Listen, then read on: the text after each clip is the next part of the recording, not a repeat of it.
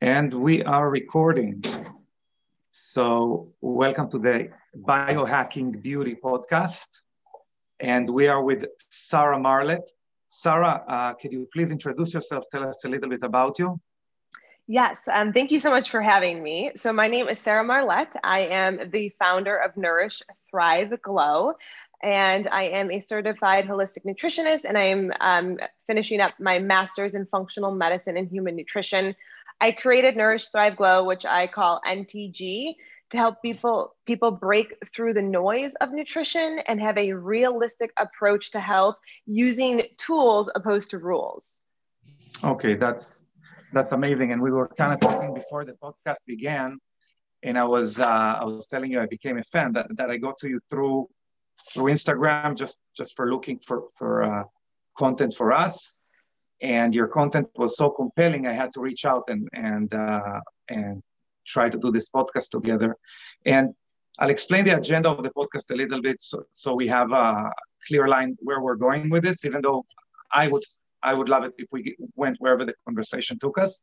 But the idea is, so we started a skincare company that would really be looking at the next level of skincare. We felt like for over 20 years, the products that were being used, the molecules that were being used, the claims that were being claimed were pretty generic, pretty repetitive. We got sick of seeing just another vitamin C cream with maybe a few percentages more each year coming out. So, and we combine between the biohacking field, which is a newer field, which means, in essence, changing the environment, whether within you or outside of you, in order to affect your biology, and skincare, and try to combine them. And that's what we're doing here. But we're very aware that the look of the skin or skin health is a very large field, that skincare is a very small part of it, even though it does contribute.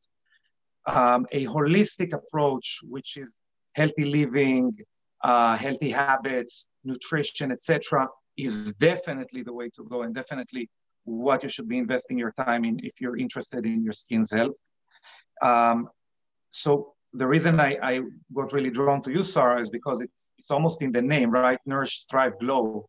It is a third of your brand, and I would really like to pick your brains as far as how do we achieve it? Like, what are the habits that a person should have, like every person should have, in order to achieve beautiful skin and in general health? And then, I guess we can talk about that, and then see how we adjust it to certain people. But what are the how do you see someone who says, you know what, I want to take my skin seriously, I want to delay aging or improve my skin's health as much as possible? What tips would you be giving them, or what healthy habits would you be telling them to do? So that's a great question. From a holistic standpoint, it's a whole systems approach. So I am a big fan of gut health. So the first thing I would say, and this is just one piece of the puzzle, because we could talk about too, if someone listening is like, nope, I don't think it's my gut. We know high androgen levels and overactive adrenal glands, it's producing too much DHEA. These can all other be areas that would lead to unfavorable skin outcomes. But today, I think it's important we talk about gut health, because I feel like this is one of the main things that people overlook. So a little bit of a personal history for me is when my husband and I moved to Dallas, Texas from Lausanne, Switzerland. So we moved across the world to Dallas. And this is when I was hit with some pretty bad skin issues because of my gut. And no matter how many facials I got, or how many like dermatologists I went to, or creams, lotions, potions, it didn't matter. Nothing changed it. So for me, the number one thing is addressing gut health. Also, by addressing gut health, we are addressing other areas of health too. So we are actually more bacteria than we are DNA. So this means, as a human being, we are more bacteria than human. And this is something that there's still so much research evolving. But if I had to just pick one area to speak with you about today in regards to skin, it would be gut health. We could talk about this for hours, and then if we added in more things, we could be here the whole day. So I would say gut health, and we can talk more about it, but understanding what is gut health, and actually like what is your gut microbiome. So the majority of your microbes are found in your large intestines. So we have microbes on our skin and in our oral, in our mouth, but for the essence of today's chat, we can talk about the microbes that live in our digestive tract. Great. So yeah, so let's start to talk about that. So let's assume, you know, we're starting from scratch. And we're imagining that someone who's listening doesn't really understand what even the small intestine or the large intestine means. Is there a difference between them? And you know why? So maybe I'm scared. You said microbiome in your gut. Maybe someone got scared. You know, maybe it's the first time they know that they have bacteria in their gut. Great question. So the large intestines, which is often also referred to as your colon, is very different from your small intestine. Though your small intestine is not sterile. This is something that people often refer to if we're talking about a condition like small intestinal bacteria overgrowth, which we will come back to, because this is also linked to rosacea, a skin disorder where you can use all the creams, lotions, and potions, but if you're not addressing the underlying cause, it's a Band-Aid. So the large intestines is where most of your bacteria live. And these bacteria do incredible things when they're in balance, right? So we know that they can decrease inflammation, that they can help with weight loss, fat metabolism, energy. But when our bacteria becomes out of balance, which is known as dysbiosis, this is where inflammation can occur and skin issues can occur. Okay, and that balance is between good and bad bacteria, right? It's not, or lack of bacteria at all, right? Let's say we took a lot of antibiotics or something like that, and then so how do we know if we have an imbalance of gut bacteria? How does it manifest itself? What do we feel when we have dysbiosis? That's a great question. So everybody will manifest in different ways. Just one thing off the bat that can put you at a disadvantage is if you are in a VSD section. So everything we do from the moment we come into the world has a profound impact on our gut health. Things like stress, antibiotics, NSAIDs, so ibuprofen, the type of diet you're eating, how much are you sleeping, how much are you moving, are you very restrictive with your diet, can all decrease that symbiosis. So when we become out of balance, leading to inflammation. So when we talk about the gut, there we have our small intestines, and then we have one single cell layer between our small intestines and our bloodstream. So when we have dysbiosis, this increases inflammation and increases your risk for leaky gut. And so a lot of people hear this word. I feel like leaky gut is super trendy. My gut's leaky, I have leaky gut. Well, what exactly does leaky gut mean? So I know people can't see me, but right now, I have my hands up and I'm showing you what typically a healthy gut would look like.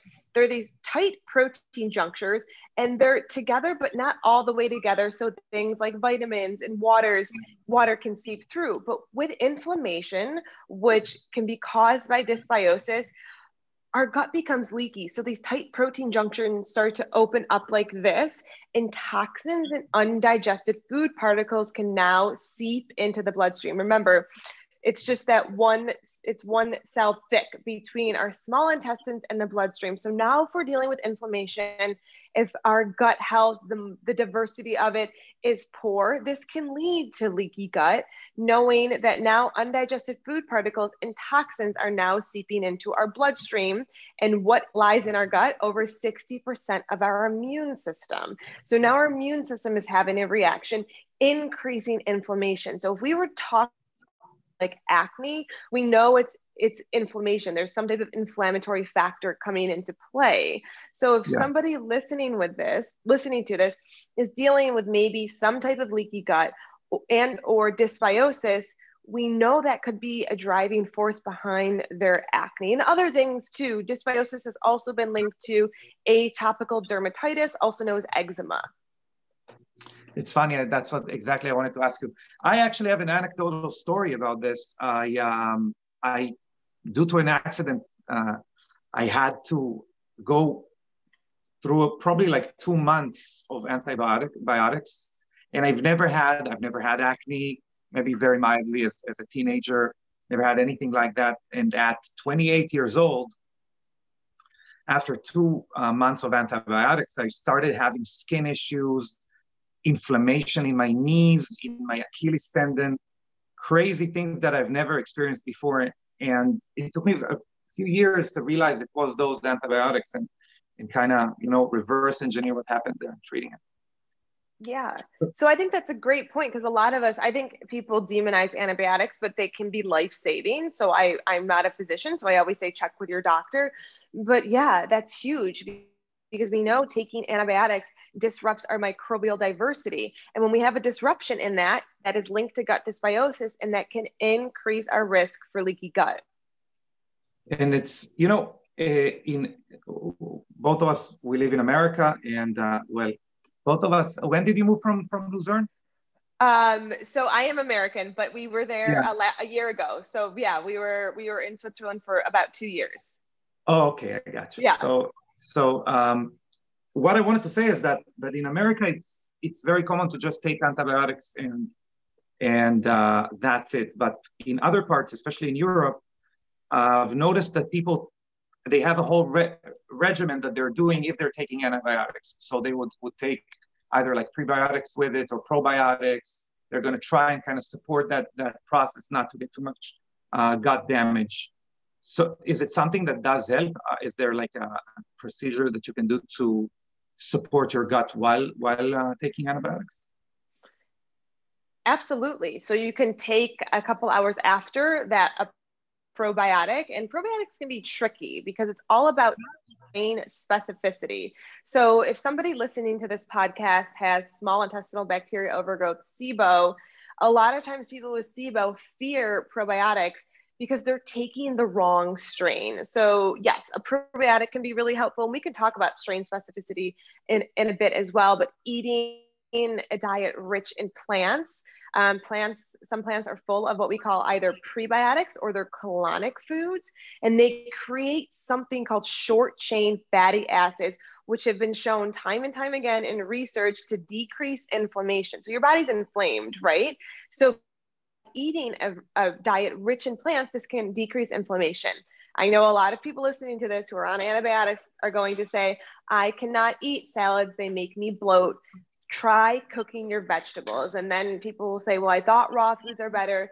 There's more minerals in it, more antioxidants. If your body can't break down the food, you certainly can't absorb the nutrients. So think of cooking as the act of outside of your body. And we could go back and forth on, is raw better, is cooked better, but we need to do an individualized approach. So if you are listening to this and you're like, I can't tolerate veggies, they make me bloat, try cooking them, soups, stews, even you could blend them up in a smoothie as well. That's very interesting. And that, so if someone doesn't have bloating from raw vegetables, are raw vegetables better?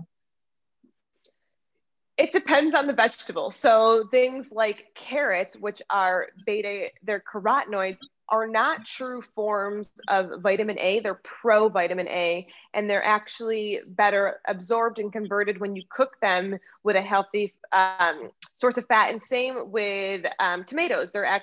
You have higher contents of certain nutrients when they're cooked. So it kind of depends. Cruciferous veggies, your dark greens, yes. But if we're talking about things like carrots and tomatoes, and this is where people can fall into this like restrictive approach. Like, should I be eating cooked? Should I be eating raw?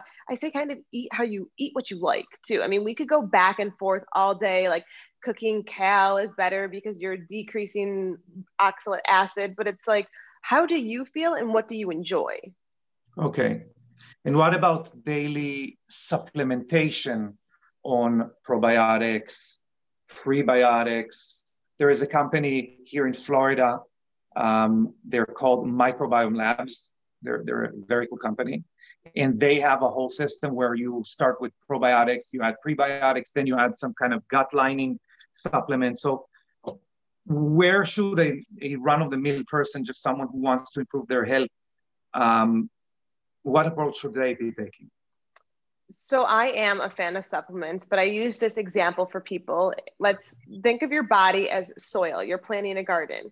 If you have crummy soil and you're buying all this expensive fertilizer and expecting to grow roses, you're just throwing your way. I do think that for certain gut protocols, yes, adding in things like prebiotics, probiotics are very helpful. L-glutamine, which is food for something called enterocytes that line our small intestines. But I think it's really important to get your nutrition and get your triggers under control first. Otherwise, you're literally throwing money away. It's like you're taking poor soil, you're buying really expensive fertilizer, and you want to grow like yellow roses and you're growing weeds. Understand why. So it's also important when we're talking about gut health to know that it's more than just the foods that you're eating. It's how you're moving, how are you sleeping, stress. So it's almost what I would call like a reductionist view to look at gut health is just what you're eating, because it could be, it's also how are you eating, when are you eating, how are you moving, do you have IBS and you're doing like hardcore workouts, all of these things come into play. But back to your original question, yes, I do. I take a probiotic. I take a strain called Lactobacillus rhamnosus based on my current gut status. So I think probiotics can be tricky with that. Prebiotics are great too, though they can cause a lot of bloating or gas for people. So you need to be careful and you need to make sure that you're taking the right prebiotic. There's three main ones: FOS, GOS, and lactulose. So also working with a practitioner to help you, because you could be overdosing on the wrong prebiotic and then feel like very uncomfortable, like gassy and bloated, and it's almost working against you. So how would one know the strains that they need to be taking? Is it something that you're going to have to go to a practitioner and kind of get it adjusted to you? I would say the easiest would be going to a practitioner, though you could do research. You could go on PubMed and type in your diagnosis and look through primary research. So you'd pull like randomized control clinical trials or prospective cohort studies. But you could also just work with somebody. So I use a database called Probiotic Advisor, which was created by a PhD naturopath in Australia, where he takes the brain work out of it. I type in the diagnoses, it pulls up the strains, and then the strains available where you are in the world. So it's a lot easier than having to go through all of the research and look at confounding variables and all of those things. That's very interesting. So first of all, that's a very good advice. So what would you say is a framework for healthy eating? Because that's kind of the other part of the equation. Obviously, when we're working out and when we have a correct circadian rhythm, so our sleep is timed right, and we're feeding our eyes the correct light, and we're not exposing ourselves to what we call light pollution. A lot of things would help. But if we recenter back on diet, where should a person start? The reason I'm asking that is because a few years ago, I gave a talk in St. Louis, and we went, I don't remember why, we went to one of the malls in the surrounding area of St. Louis, and I was looking for something healthy to eat. And in the food court of that shopping center, there was a place, which I don't remember the name, but the connotation was a healthy food place. And the healthy food in the eyes of that business owner was PB&J sandwiches. That was what was on the menu: white bread, crust cut off, and that was to them what was healthy. So I, in my mind, I understand that there are a lot of people that have no idea even what healthy food or healthy eating means. So how does it look? What should a person be consuming on a regular basis?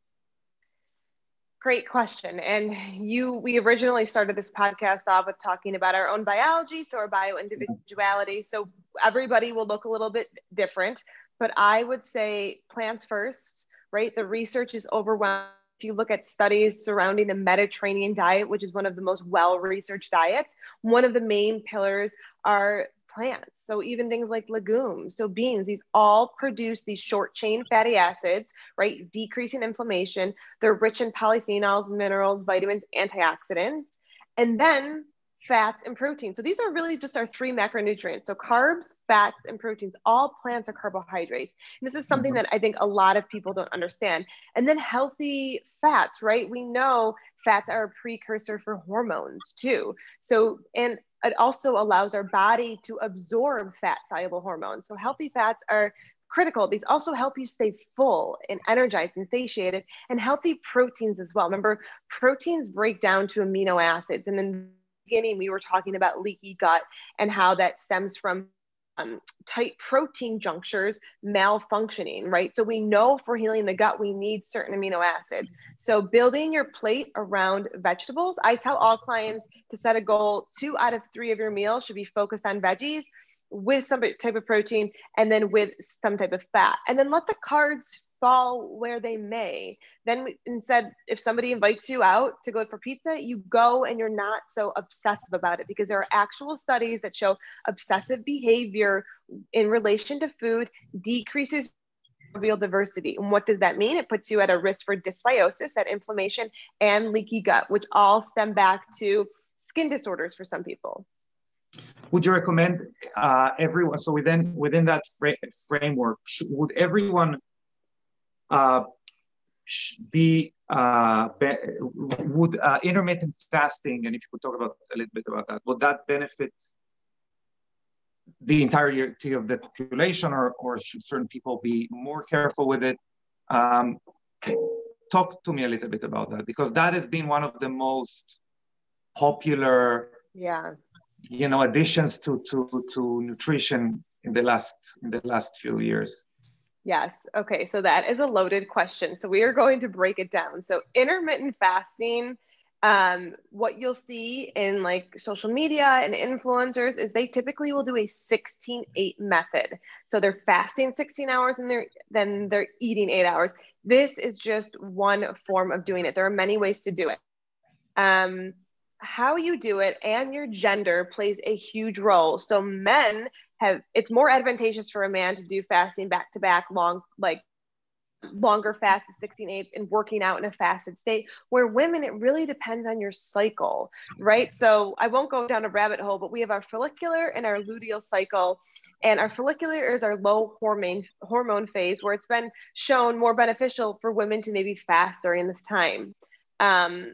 Women need to be mindful when fasting. Doing long fasts back to back have been shown to worsen our blood sugar response. A worse blood sugar response can also correlate to poor gut health. So if you're a guy, yeah, you can get more aggressive. If you're a female, not so much. And this is where things like cortisol, a stress hormone, affect us much differently than men. So I do think fasting is a great tool. I think somebody can do 12 hours fasting and 12 hours eating, and that's still deemed fasting. I would never recommend fasting for underweight, under 18, pregnant, or breastfeeding, or a history of eating disorders as well. Interesting. Yeah, that's in general, when I'm talking about, when I'm using this platform when I was considering using this platform to talk about fasting, that was one of my worries, kind of encouraging people who already have eating disorders to add another one to the list, or to exacerbate current ones. So you're saying 12 hours, and 12 hours is kind of something that everyone can, or most people could play with. Now, are there certain hours that are better to fast in? I'll tell you why. For me, I train in the evening. I have like a 2-hour block where I train at, and I finish training around 8:30. And that's when I'm going to have my meal. I'm trying to finish my meal around 9, so I can fast until 1 p.m. the day after and have my 16-hour fast. My question is that a worse fasting method than maybe, stopping at 4 and resuming 8 the day after? I don't want to say it's worse because we all have our lifestyle and we all can only control so many variables of that. So that might be your only time to work out, right? You're an entrepreneur, you're busy, you're on the go.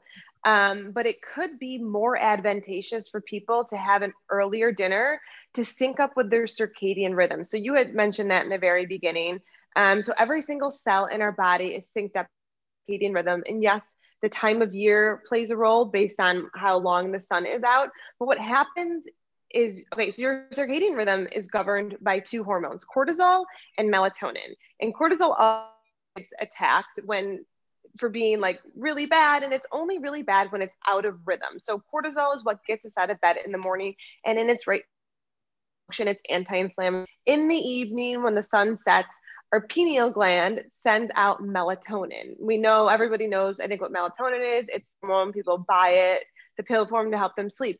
It trickles all the way down to your pancreas and binds on your pancreatic cells and tells your pancreas to start to turn off digestive and blood sugar function. So your pancreas does both endocrine and exocrine functions.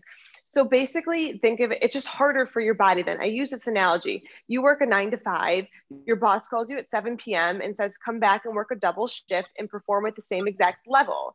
It's kind of like with your body. It's like, I was here all day, primed and ready to eat, and now you want me to do a function that melatonin just told me like it's time to relax, but now you want me to eat food, break it down, and digest it. So there are actual studies, this is not anecdotal or hypotheses, actual studies that show people who eat later in the evening have a worsened blood sugar response, higher insulin, and impaired digestion. So this can relate to the next day bloating and gas and even constipation, which all, if we think about it, relate back to skin health too. 100%. So actually, it's interesting. I kind of had two questions for you while you were going through that. So the first question, is there a difference there between men and women? Because for women, I feel like the main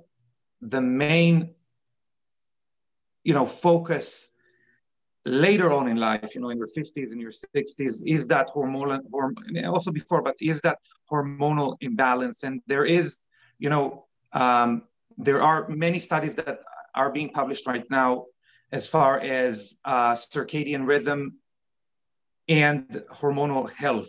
So how important, is there an extra kind of layer of importance to thinking up your meal times if you're looking into that? Based on gender? Yes, based on gender. So all of the studies show the groups that are eating later at night, it's a mix of both men and women. However, there are studies that show men who skip breakfast seem to be okay, but some women who skip breakfast have an increase in cortisol, right? So now they're getting that double whammy of cortisol, and has been shown to increase late night eating. And even if women who are in their reproductive years, there was one study that showed when they continued to skip breakfast, this resulted in a shift and almost in shifts in their menstruation cycle. So are more sensitive to stress based on a certain neuropeptide. So I think we need to be more mindful. I think a good rule of thumb for some people is just try it out, set a goal to have an early dinner once or twice a week and see how you feel. And everybody wants to know what is early. So a good rule of thumb, I would say, aim to have dinner 3 hours before bed, especially if you're dealing with things with like GERD, right? That acid reflux. And okay, and is there specific foods that you'd be eating at your last meal, maybe to stay satiated longer? Great question. So a lot of us fear carbohydrates in the evening, but there are actual studies that show certain carbs increase serotonin, which increase melatonin. So I say don't make dinner your heaviest meal. So I say don't make dinner your meal. And what I mean by that is don't sit down to foods that make you feel bloated and tired, because in turn, then your digestion needs to work overtime. So eating foods that make you feel good and adding in a carbohydrate. I think a lot of us don't understand carbohydrates, and we forget that our gut, our GI, also has endocrine functions where it releases satiety hormones too. So I would say getting in those veggies, some healthy protein, some healthy fats, and some type of more, maybe a starchier carb, like a sweet potato, if you have trouble sleeping. So pretty much all meals will look similar around that foundation of your veggies, your protein, and your fat. But if you love pasta, maybe don't make your entire meal around pasta. Don't make your meal so heavy. That's what I mean. I'm not saying like eat like a bird. I'm saying don't eat foods that make you feel bloated and weighed down, because think about it. Who has to do all of that work? Your digestion. And when is it going to do that? Now it has to do it while you're sleeping, when it really wanted to go into that rest and repair. And your liver is actually most active at night. So your liver is part of our detoxification system, right? But then if we're doing all this digestion, it's sending mixed signals to all of your organs. And what would you say to someone? I'm going to ask another loaded question. We're kind of circling, we're kind of doing the natural route, and then we're talking about supplements all the time, but I'm going to do it again. So melatonin supplementation, you know, as an amateur athlete, the let's say the athletic world, there are some crazy publications about people taking huge amounts of melatonin on a regular basis, claiming it doesn't bother them at all, doesn't bother them creating melatonin or creating dependence. Other studies saying, you know, be careful about the amount of melatonin you're taking. So what do you see about melatonin supplementation? That's a great question. And I like how you also brought in sort of that athletic performance. If people listening follow like Ben Greenfield, he'll talk a lot about taking a lot of melatonin when he travels for jet lag. I have a much more cautious, I'm more cautious in my approach. So I don't think we should get dependent on anything. And I think if melatonin is the only way you can sleep, maybe we take a step back and try to understand the underlying factors. Is it anxiety? Is it you have poor sleep hygiene? So I do think tools like this, I use a like CBD GABA, which is a neurotransmitter, helps with relaxation, which has melatonin in it, which helps me sleep, but it shouldn't be something that people are like, oh my gosh, I can't out it. So that's sort of where I am. I think I know what you're saying, that there's research on both sides. So I think elite athletes are in their own a world of their own. So more for like the general person, it's like, well, what's causing this underlying stress that you can't sleep? Because know that that's also impacting your gut health, because our gut and our brain are connected via the vagus nerve, which is the longest cranial nerve in the body. So know right off the bat, if you have really bad anxiety and you can't sleep, there is disruption going on in your gut, right? And this could be altering your gut microbial diversity, leading to dysbiosis, leading to leaky gut. So I think we also have to stop looking at things in such a reductionist view, like, oh, I can't sleep.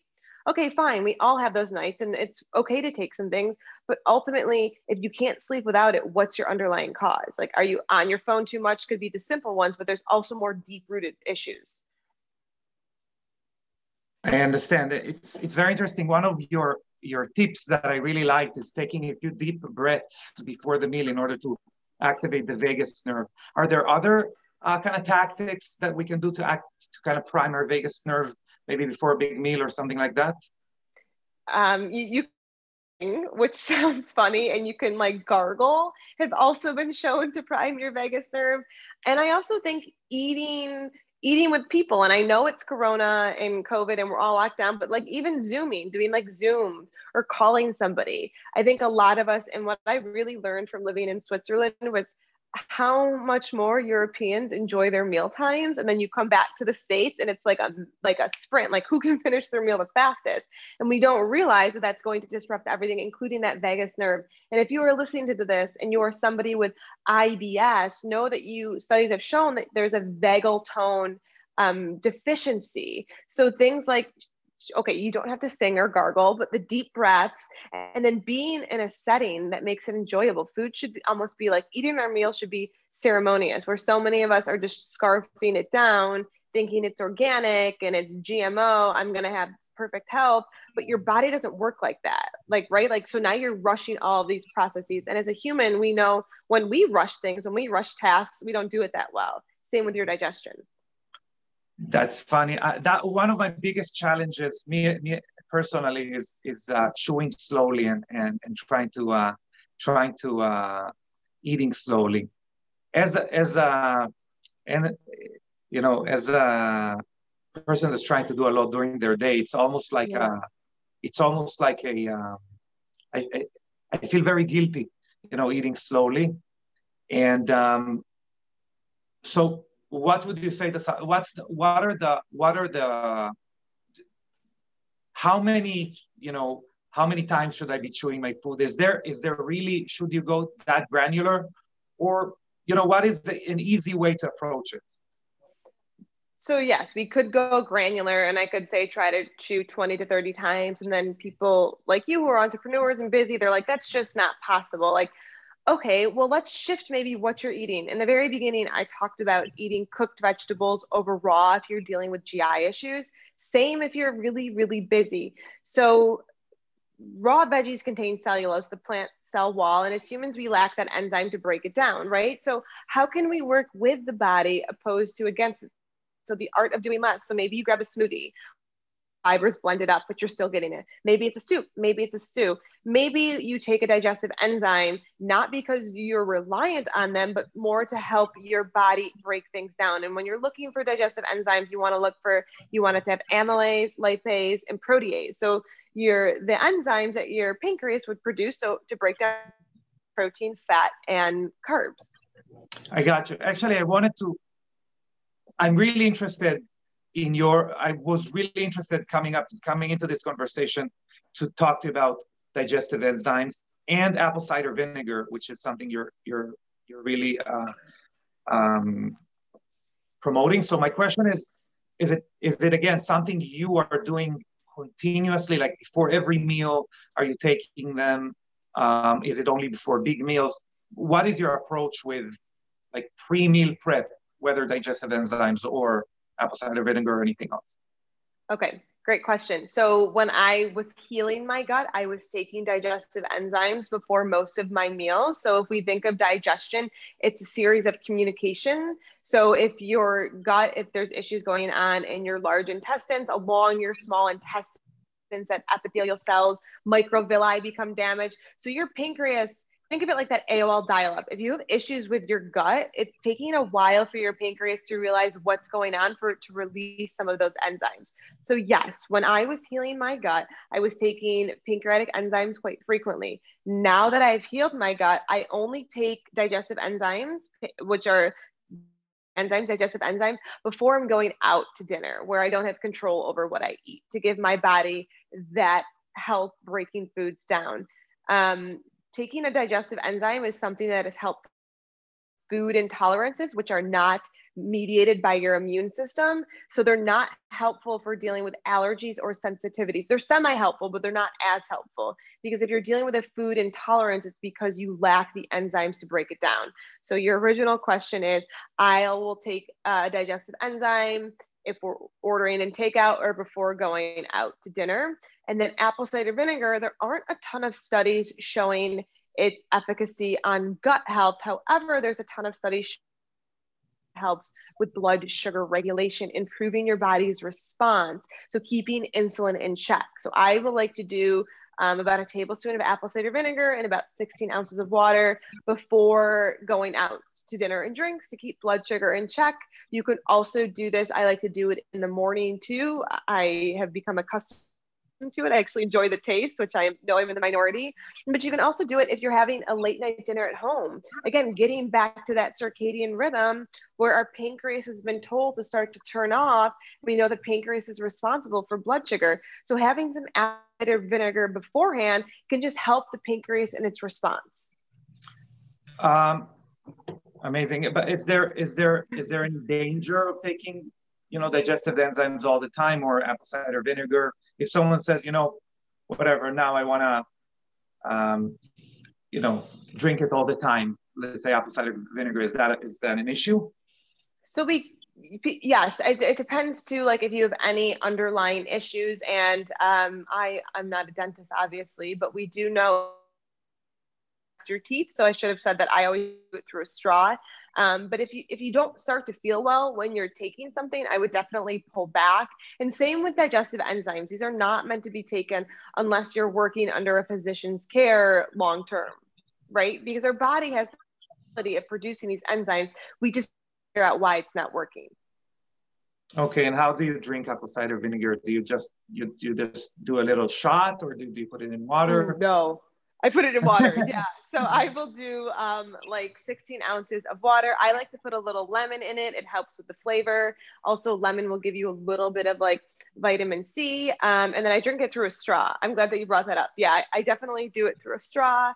I'll ask my dentist, I'm like, how's my enamel doing? And, you know, she'll say like, okay, like don't go crazy with the lemon and the apple cider vinegar because they're acidic, even drinking through a straw. So I think it's always important too to like check with your doctor and just not do something because someone like me does it.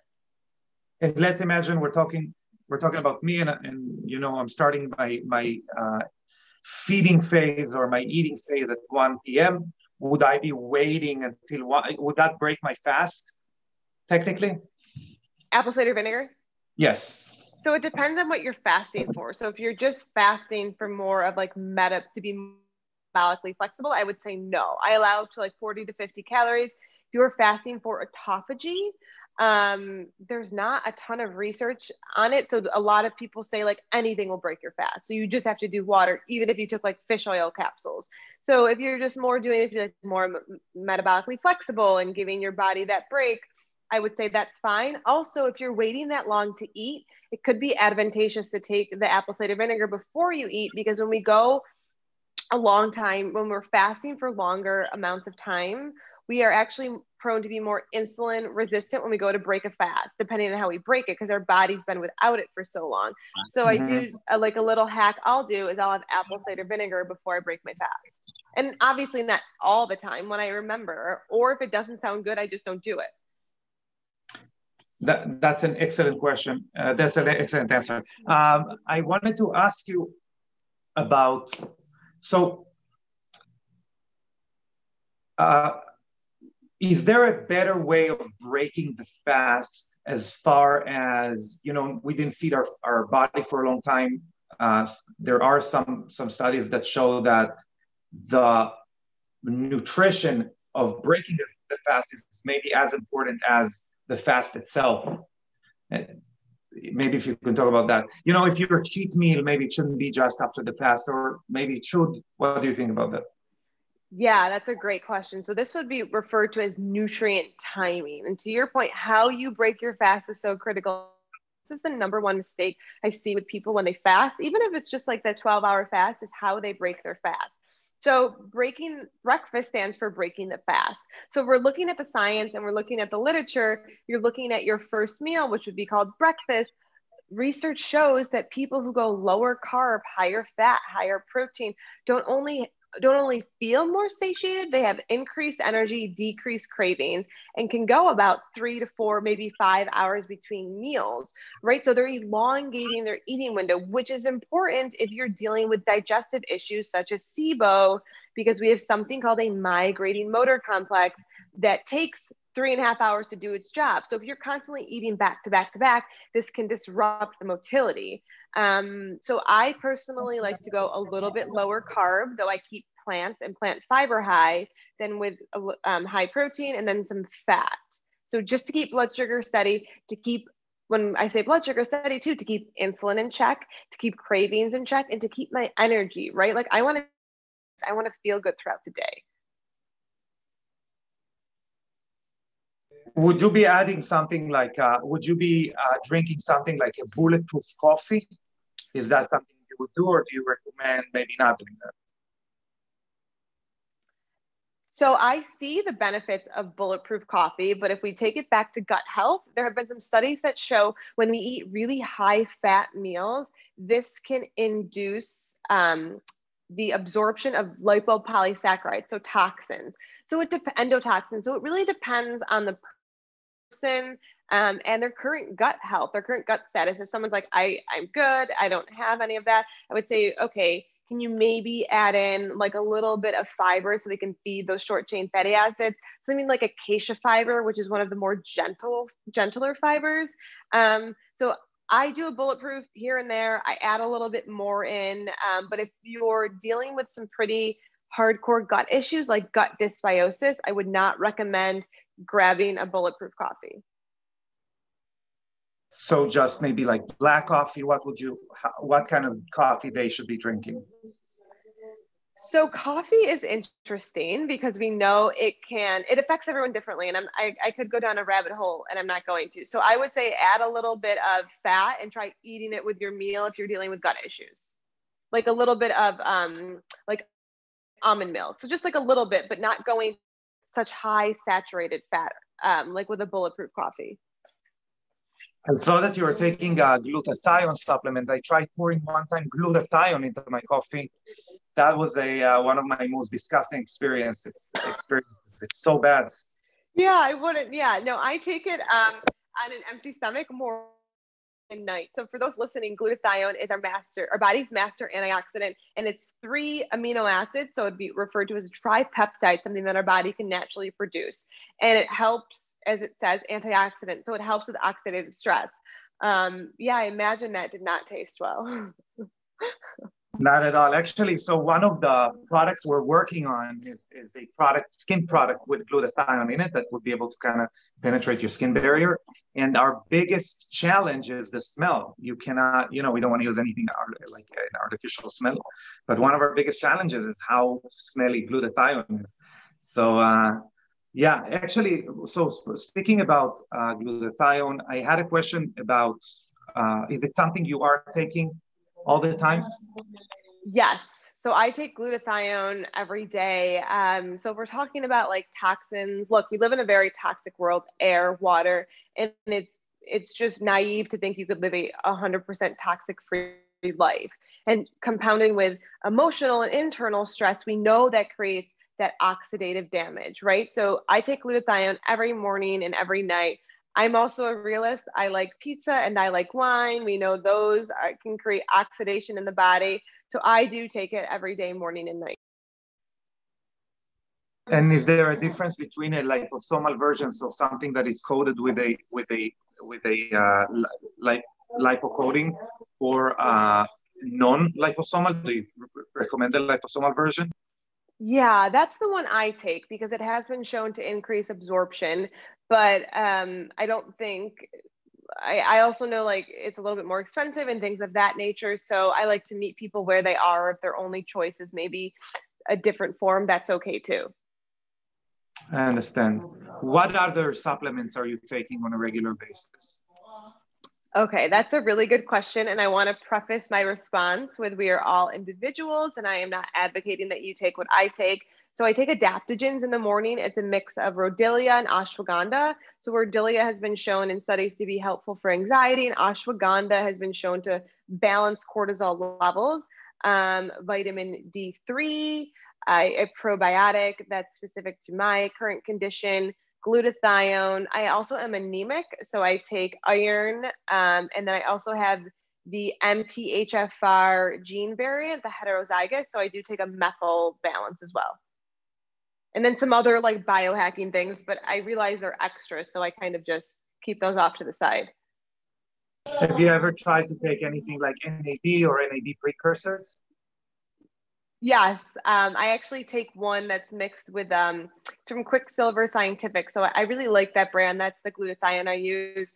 I've taken that. I also have an AMPK, which is our body's master antioxidant, and we can activate it through movement, apple cider vinegar. So this is where I realize the extra supplements I take are exactly that. They're extra. So I kind of don't always share them because it can be overwhelming. I'm in the space, so I sort of understand how it impacts things like our Krebs cycle, mitochondrial biogenesis. So do I think everybody needs to be taking this? No. And it's also, there is also a cost to these things. But yes, I like to dabble in that. 100%. My issue, so we'll go, that is kind of my my nerdiness, right? Because what we've based our company around is skincare that is providing NAD for the skin and supporting that elevation of NAD with resveratrol or other sirtuin genes or anti-aging gene activators.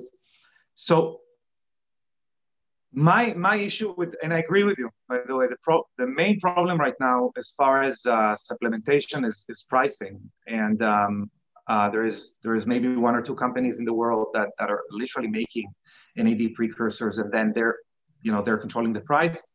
My issue with something like Quicksilver is that per dose, and that's an amazing company, I'm a fan. My issue is that 50 milligrams per dose of NAD, which is, and you're supposed to do it, and you're supposed to put a drop under your tongue, right? Mm-hmm. Yeah. Which is another interesting subject, which is trying to bypass the liver.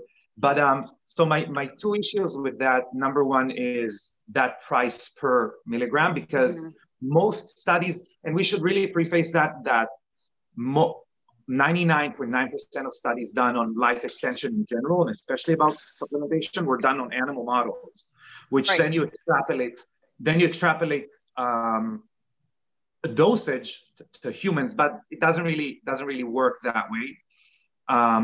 So my issue is that in order to see great benefits, we should be, according to animal models, taking about 1 gram a day, so 1,000 milligrams a day, and that is going to cost you around $200 a month. And I'm being optimistic right now.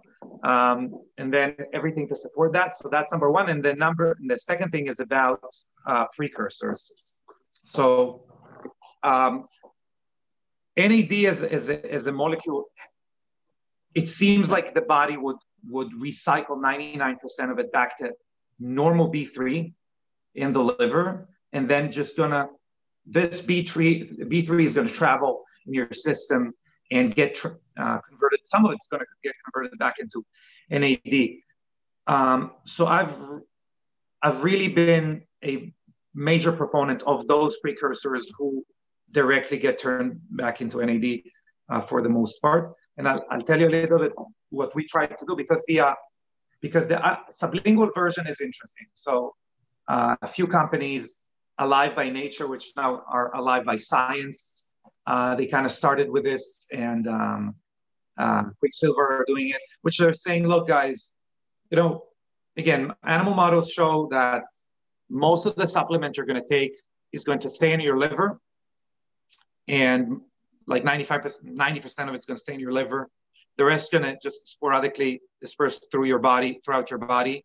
And through taking it sublingually, maybe we can bypass that process, which is awesome. And that's what we tried to do when we created a cream, right? Instead of having your liver process it, we tried to deliver it directly to where you would want it.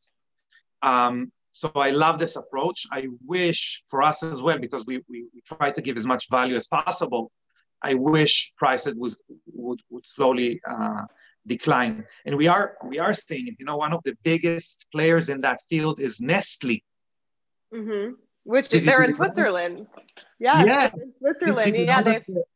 Did you know that they actually published a study in Nature journal about NR, about the precursor of NAD? They're one of the biggest investors in that space.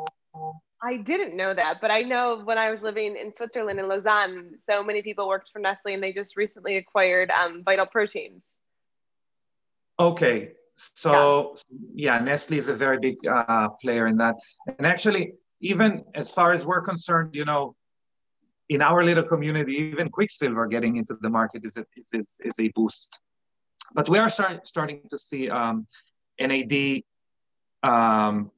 becoming more popular.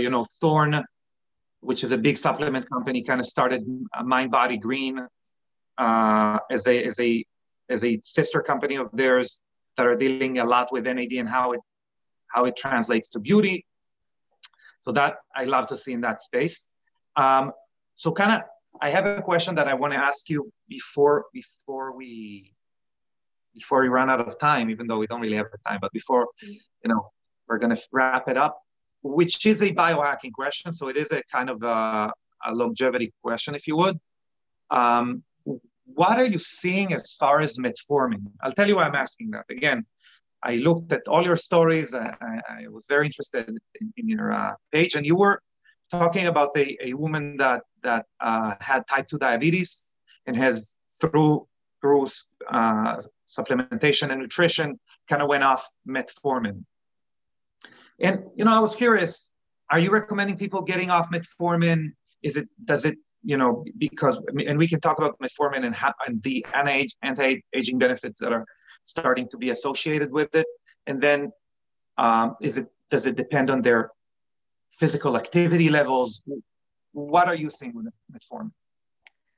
That's a great question. So when I work with clients, I meet them where they, and so I never personally take anybody off of medication. It's always in conjunction with their MD. And I think that's really important for anybody out there listening.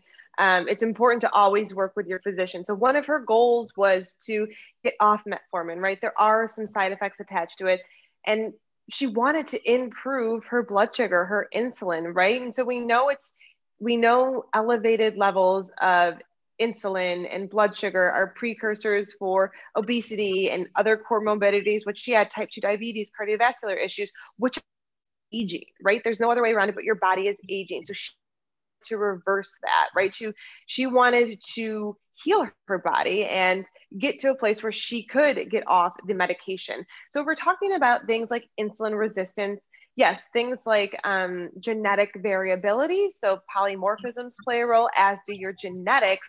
But a lot of us, it's something that you don't wake up with it, right? It's everything you do daily and you get there. And the high being hyperglycemic and the ups and downs of blood sugar, if we're talking about longevity and aging, that's aging your body, right? It's aging your cells. It's decreasing mitogenesis. So with pharmaceuticals, and I'm not knocking pharmaceuticals, there are people that need to be on it. I'm just saying that it's not delaying the aging process, right?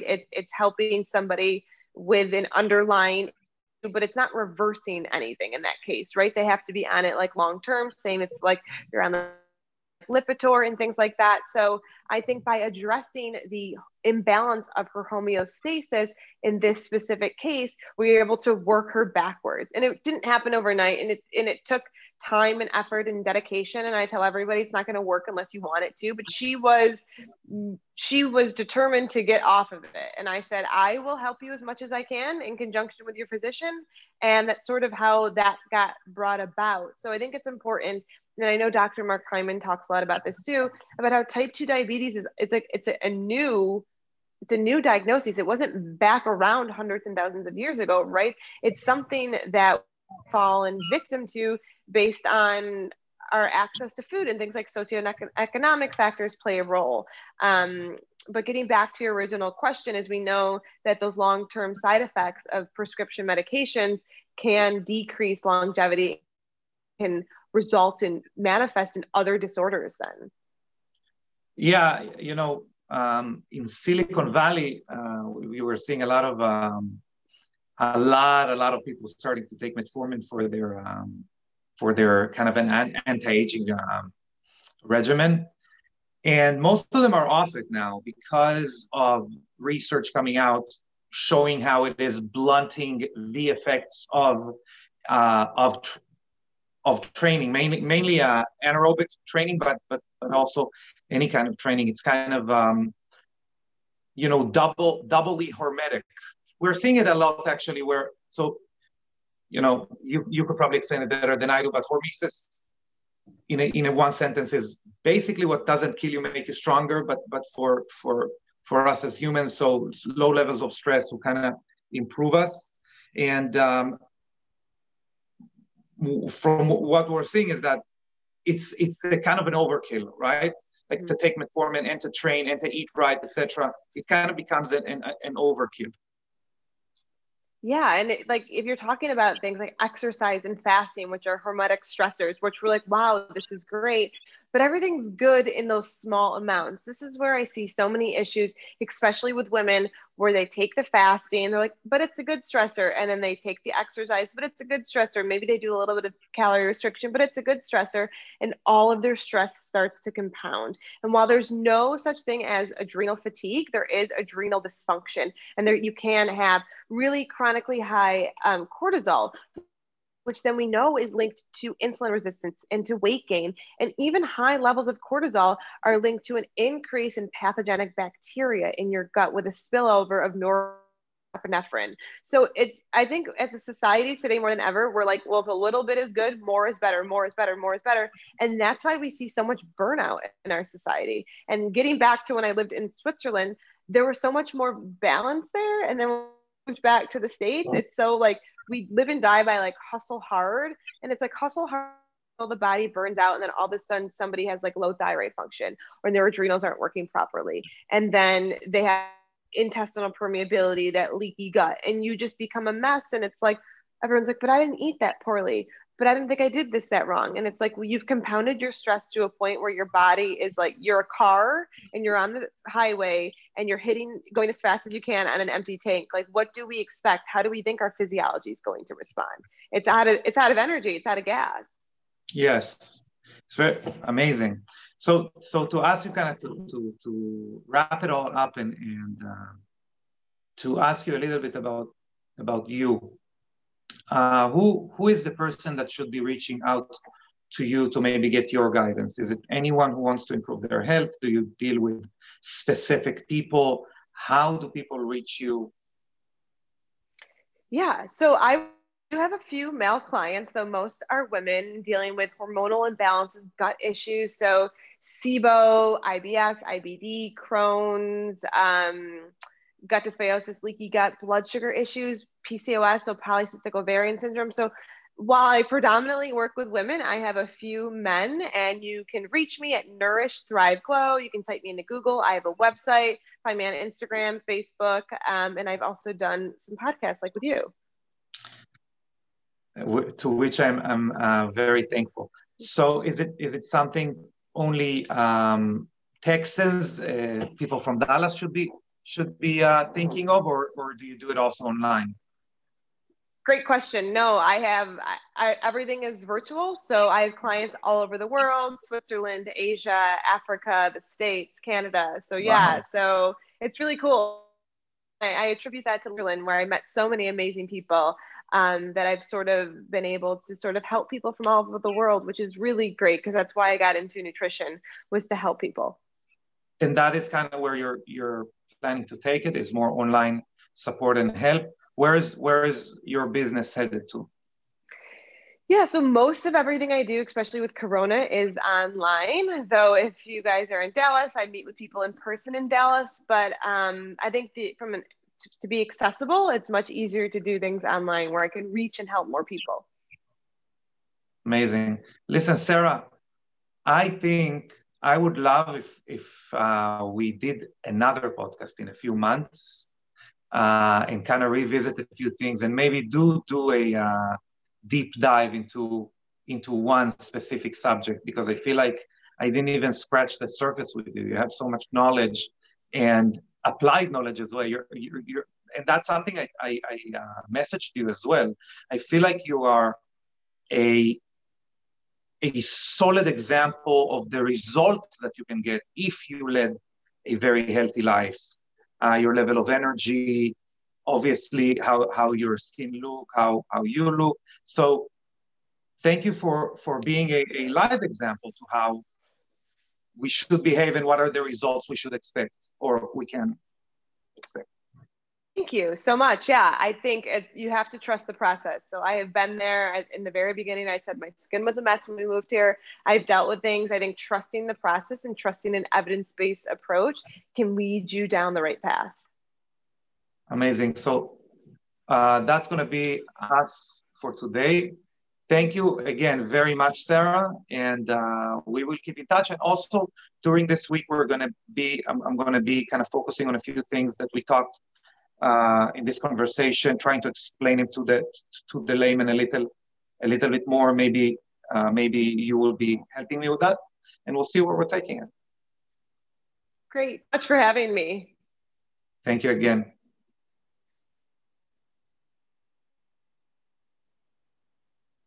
And thank you.